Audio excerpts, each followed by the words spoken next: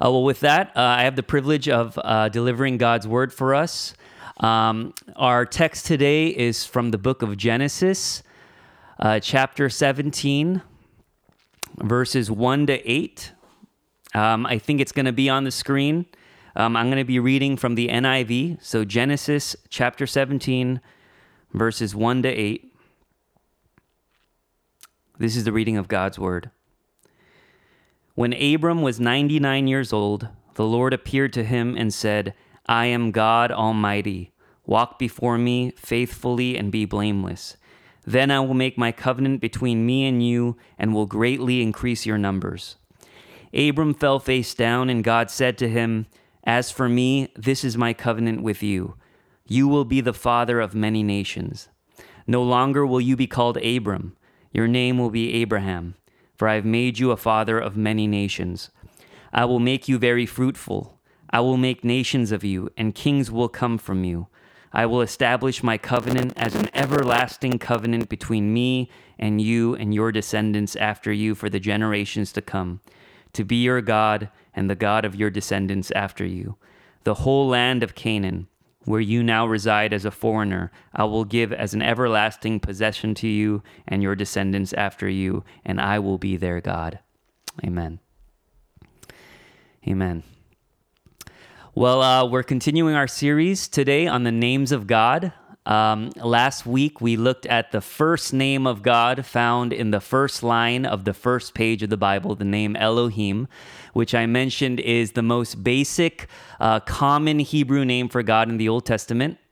But now we're going to start to get more specific, okay? And today, we're looking at the name El Shaddai, okay? El Shaddai. If you're an 80s baby like me, probably the only time you've heard that name El Shaddai is in this one Amy Grant song. And if you have no idea what I'm talking about, it's okay, because I forgot how bad the song was. I found it on Spotify this week, and I made some of our staff listen to it. It's really, really bad. No offense to Amy Grant. But anyways, that name El Shaddai puts two words together, El, which means God, and then Shaddai, which gets translated Almighty. Okay, and it's translated that way because some believe the word is derived from another Hebrew word, Shadu, that means mountain, suggesting strength and might. But you can also trace that word Shaddai back to another Hebrew word, Shad, which means breast, suggesting nourishment and sustenance. Okay, so you put all of that together, and you basically get a picture of a God who's not only strong and mighty, but a God who, like a mother, supplies his children with everything that is necessary for their survival. Last week I mentioned that it's pointless to have a God who's all-powerful if that God could care less about our well-being. We need a God who is both transcendent and immanent. We need a God who is both bigger than our chaos, but at the same time sits with us in the midst of our chaos, right? And we saw that last week in the creation narrative in Genesis 1. And we see this same idea again embedded in this name, El Shaddai, okay? Now, the first time we see God introduce himself as El Shaddai is right here in the text we're looking at today. And we find ourselves in the middle of the story of Abraham, whose name at the beginning of Genesis 17 is still Abram, okay? And to give us some context, back in Genesis 12, God calls Abram and he says, I want you to leave everything you know. I want you to leave everything that's familiar to you. I want you to go to a foreign land, to this land that I'm sending you, because I'm going to make you into a great nation. Okay, I'm going to make your name great. I'm going to bless you and your offspring. And you have to understand, when Abram receives this call, the guy is already 75 years old with no children. Okay, and it's really interesting because you know what his name Abram means? It means exalted father. Exalted father. That's like the irony of all ironies. Okay, it's like when a really big guy is named Tiny. Okay, I don't know any really big guys named Tiny, but it's like we talked last week about how names carry weight, right? Imagine being childless and then having to carry the weight of that name, Abram, exalted father, around with you for 75 years. It almost feels like a cruel joke, right?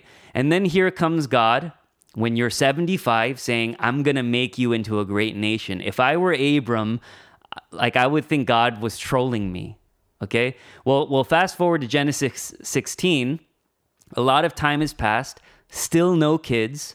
So Abram's wife Sarai is like, look, we're not getting any younger. Maybe God was trolling you because it's been over a decade since he made that promise and we still don't have any children. And so what happens? She says, I'm not going to wait any longer. I have this slave, Hagar. I want you to go sleep with her. Let's just speed up this process. And so Abram does that, and lo and behold, Hagar conceives. Okay? And here's what's interesting. You would think once Hagar conceives, Sarai would be really happy now, right? Because the very thing she was hoping would happen, happened. Everything worked out according to her plan, and yet when you read through Genesis 16, you realize Sarai isn't happy at all. She's more bitter and more resentful than she was before. Right? And isn't that what happens every time we try to take matters into our own hands? Isn't that what happens every time we try to control things that aren't ours to control? The easiest way to have kids who are out of control is to try to control them. Right? The easiest way to bring out the worst in your significant other is to try to control them. Because even when we get what we want, we will not be satisfied. Right? And when you try to take matters into your own hands and when you try to will the promises of God in your life independently of God, what you're implying is that because God can't or won't fulfill his promises, you somehow have to make them happen on your own. Right? And so you end up dating people you probably shouldn't date. You end up choosing jobs solely for the paycheck. You end up making compromises in your faith and then justifying them in your mind. And that's just a recipe for disaster in your life. And we see that over and over again in Scripture. Okay, and this is where we find ourselves at the beginning of Genesis 17. Okay, you got two people whose marriage has spiraled out of control. You have a maidservant, Hagar, who's been forced into a situation she never signed up for. And then on top of all that, we read that Abram is now 99 years old. Okay, which means it's been almost 13 years since he got Hagar pregnant, and then almost a quarter century since the Lord promised to make Abram a great nation. Okay, so if you're Abram, you're definitely thinking, this isn't happening, right? Not only am I really old, I've gone and messed things up beyond repair because I tried to control things that weren't mine to control, right? So this is the point when Abram probably should throw in the towel. And yet it's exactly at this point that God appears to Abram and says, I am God Almighty. I am El Shaddai. I am El Shaddai. What is humanly inconceivable for Abram is more than possible for El Shaddai. When we are at our lowest point, that is when the power of God is most evident. As the Apostle Paul in his letter to the Corinthians writes, when I am weak, he is strong. Right? I don't think it's a coincidence that El Shaddai, where it appears most in the Bible is in the book of Job. Right? This story about a man who's lost everything that is near and dear to him, who has no other options and is at the end of his rope.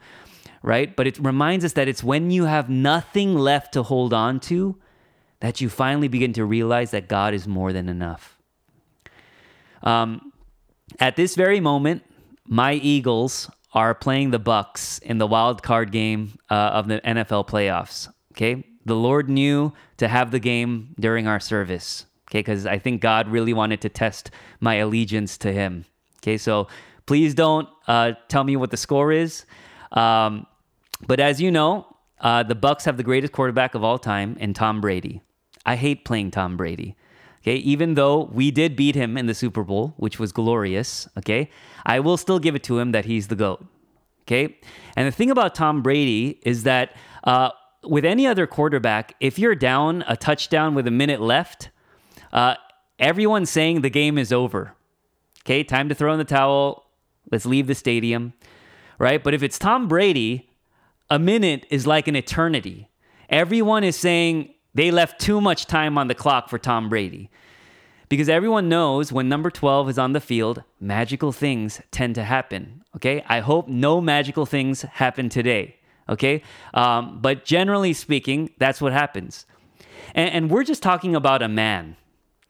Well, how much more can you expect from the one who last week we read, who spoke all of creation into existence with a word. Everything about Abram's life at the beginning of Genesis 17 screams hopelessness and despair. But what is impossible with man is possible with God.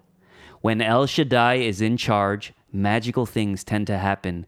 God can do things we don't think he can do in ways we don't think he can do them. Right? Now follow me here, okay? Here's what I think is really weird. God declares himself as El Shaddai to Abram, and then what you're expecting next is for God to then perform a miracle, right? To give Abram the thing he's been waiting for. Like what I want in verse 1 is God to do like David Blaine stuff. Okay, I want him to be like, I am El Shaddai. Hey, go to your wife now. I think she might be pregnant, right? Like that would have been awesome. Okay, but he doesn't do that. He says, I am El Shaddai, and then he says, walk before me faithfully and be blameless. Then I will make my covenant between me and you and will greatly increase your numbers. He says, I'm God Almighty. I can do anything, but you're going to need to wait more.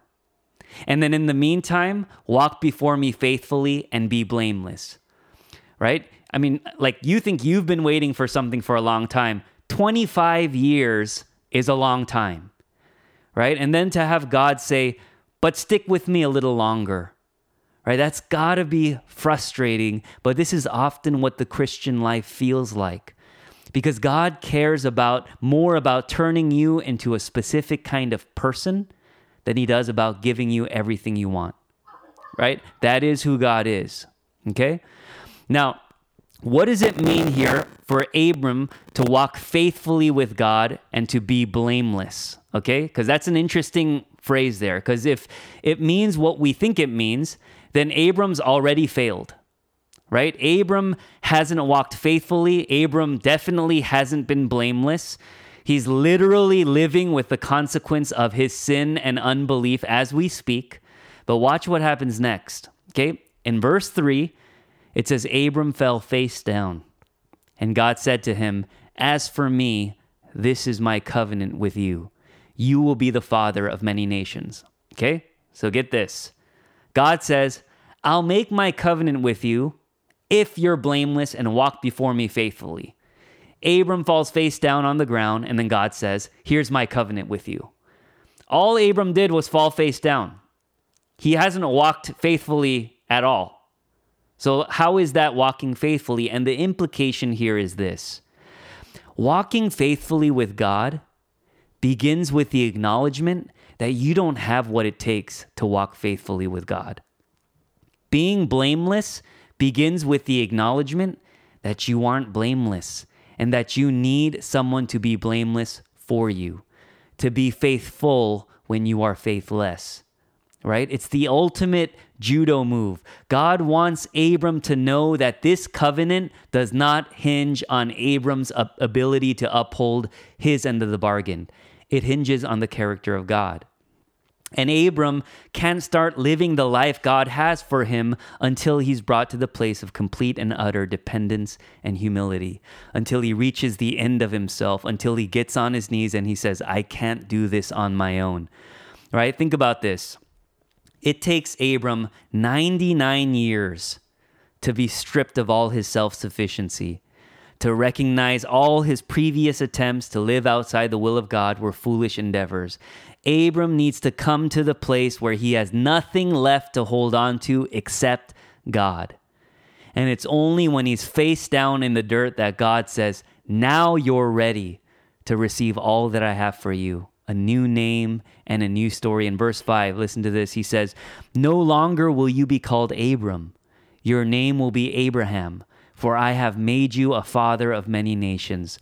I will make you very fruitful. I will make nations of you, and kings will come from you. I will establish my covenant as an everlasting covenant between me and you and your descendants after you for the generations to come, to be your God and the God of your descendants after you. Now, here's the thing. God changes Abram's name to Abraham. You know what Abraham means? Father of many. So he gets his name changed from exalted father to father of many they pretty much mean the exact same thing, right? It's like changing a guy's name from Tiny to Small. Okay, you would think like, what's the point of changing a person's name if the new name is going to mean the same thing as the old name? And what God is trying to show us here is that it's not the name in and of itself that's significant. What's significant is who is doing the renaming. What's significant is that God renames a 99-year-old man and says, you're starting over today. Like some of y'all, I know, I hear you guys talk and you think your life is over when you turn 30. Okay? Some of you think your life is over when you turn 40.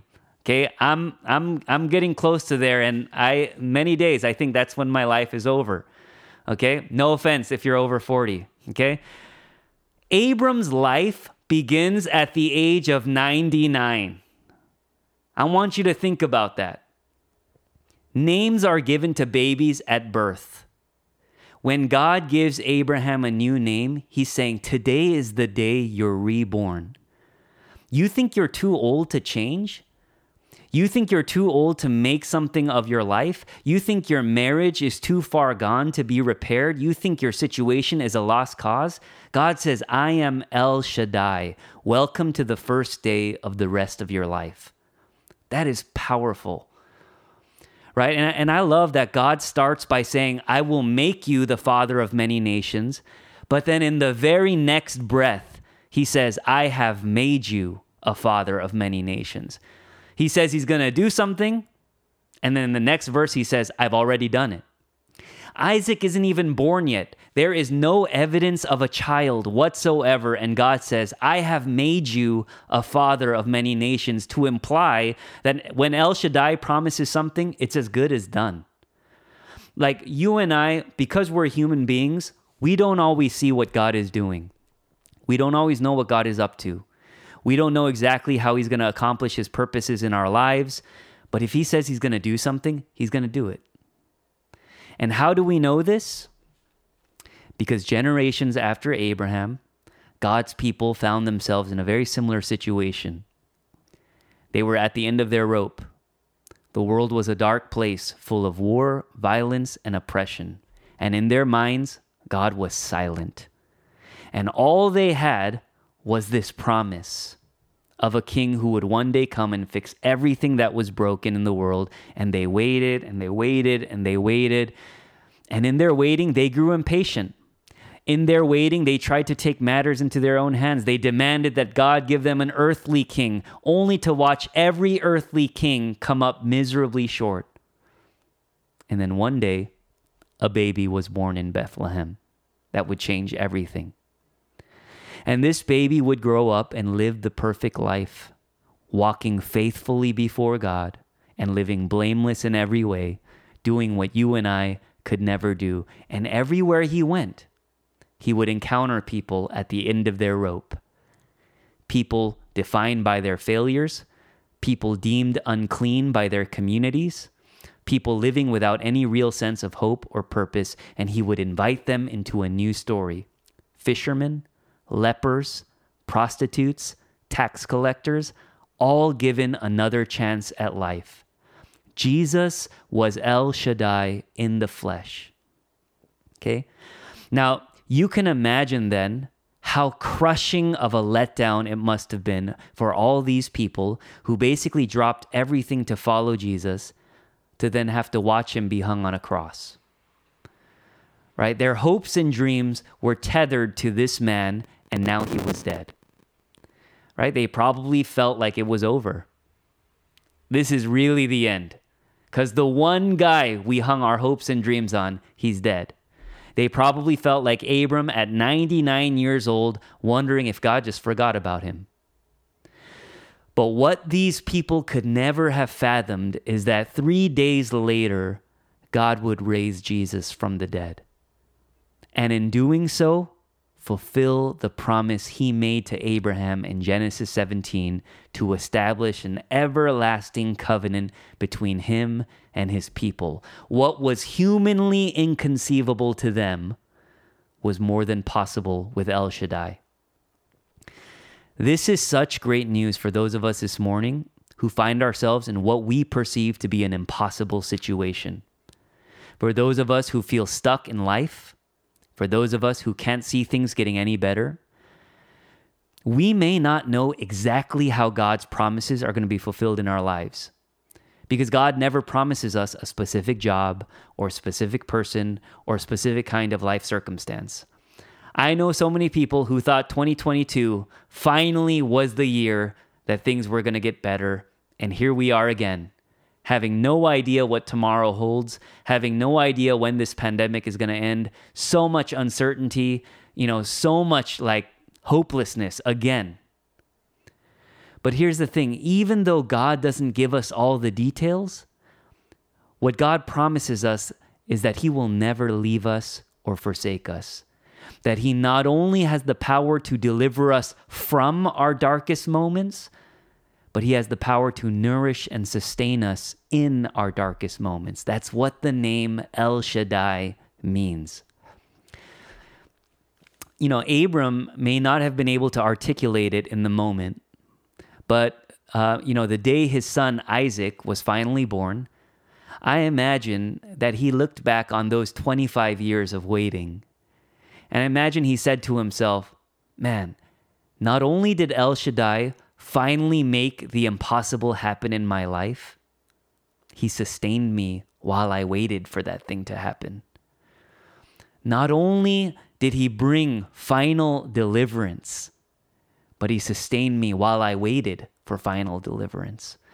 Right? That should be so comforting for those of us who are in a season of waiting right now. God doesn't just promise final deliverance. God promises nourishment and sustenance while waiting for final deliverance. Okay, so let me close with this. Let me ask all of you a question.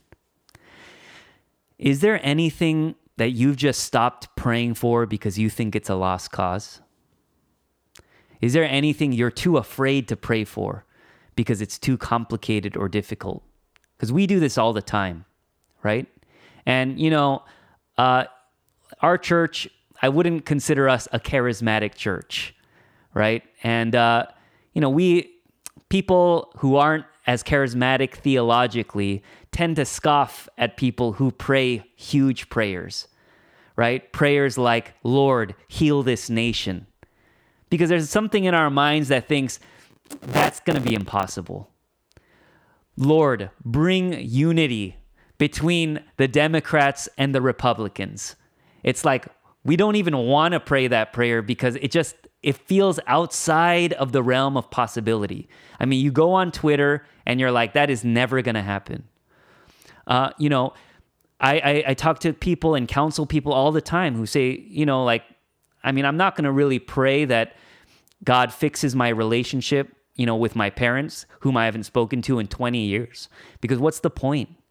I'm just going to pray that, God keeps them safe and healthy and, we're cordial with one another. Because there's something about it that feels too difficult, even for God. I was talking to someone this week who asked me, is it okay to pray for healing if you know a person has a terminal illness? Because isn't that like wishful thinking? At that point, shouldn't we just pray more for the family? Should we just pray more for God's peace to be with this person? I mean, if the doctors are saying it's terminal, isn't it going to be just disappointing if the thing you pray for doesn't happen? And it's a fair question, but I'll say this. If you want to know what you really believe about God, ask yourself what you're willing to pray for. Let me say that again. If you want to know what you really believe about God, ask yourself what you're willing to pray for. Because if you believe God is El Shaddai, then there would be nothing you wouldn't be willing to pray for. All right? And again, we may not always get the answer we want, but we know that as long as El Shaddai is in charge, we will always have what we need. So we can feel free to bring all of our requests to God, as ridiculous as they may seem, because we can have full confidence that the one who raised Christ from the dead is capable and willing to make the impossible happen in our lives as well. That's who El Shaddai is. Okay? So if I could give us all one application for this week, it would be that. Pray for something that you've never prayed for, or pray for something that you've maybe stopped praying for because you thought it was too hard for God. And I want you to pray to El Shaddai, to God Almighty, the strong and mighty one who nourishes and sustains. Let's pray.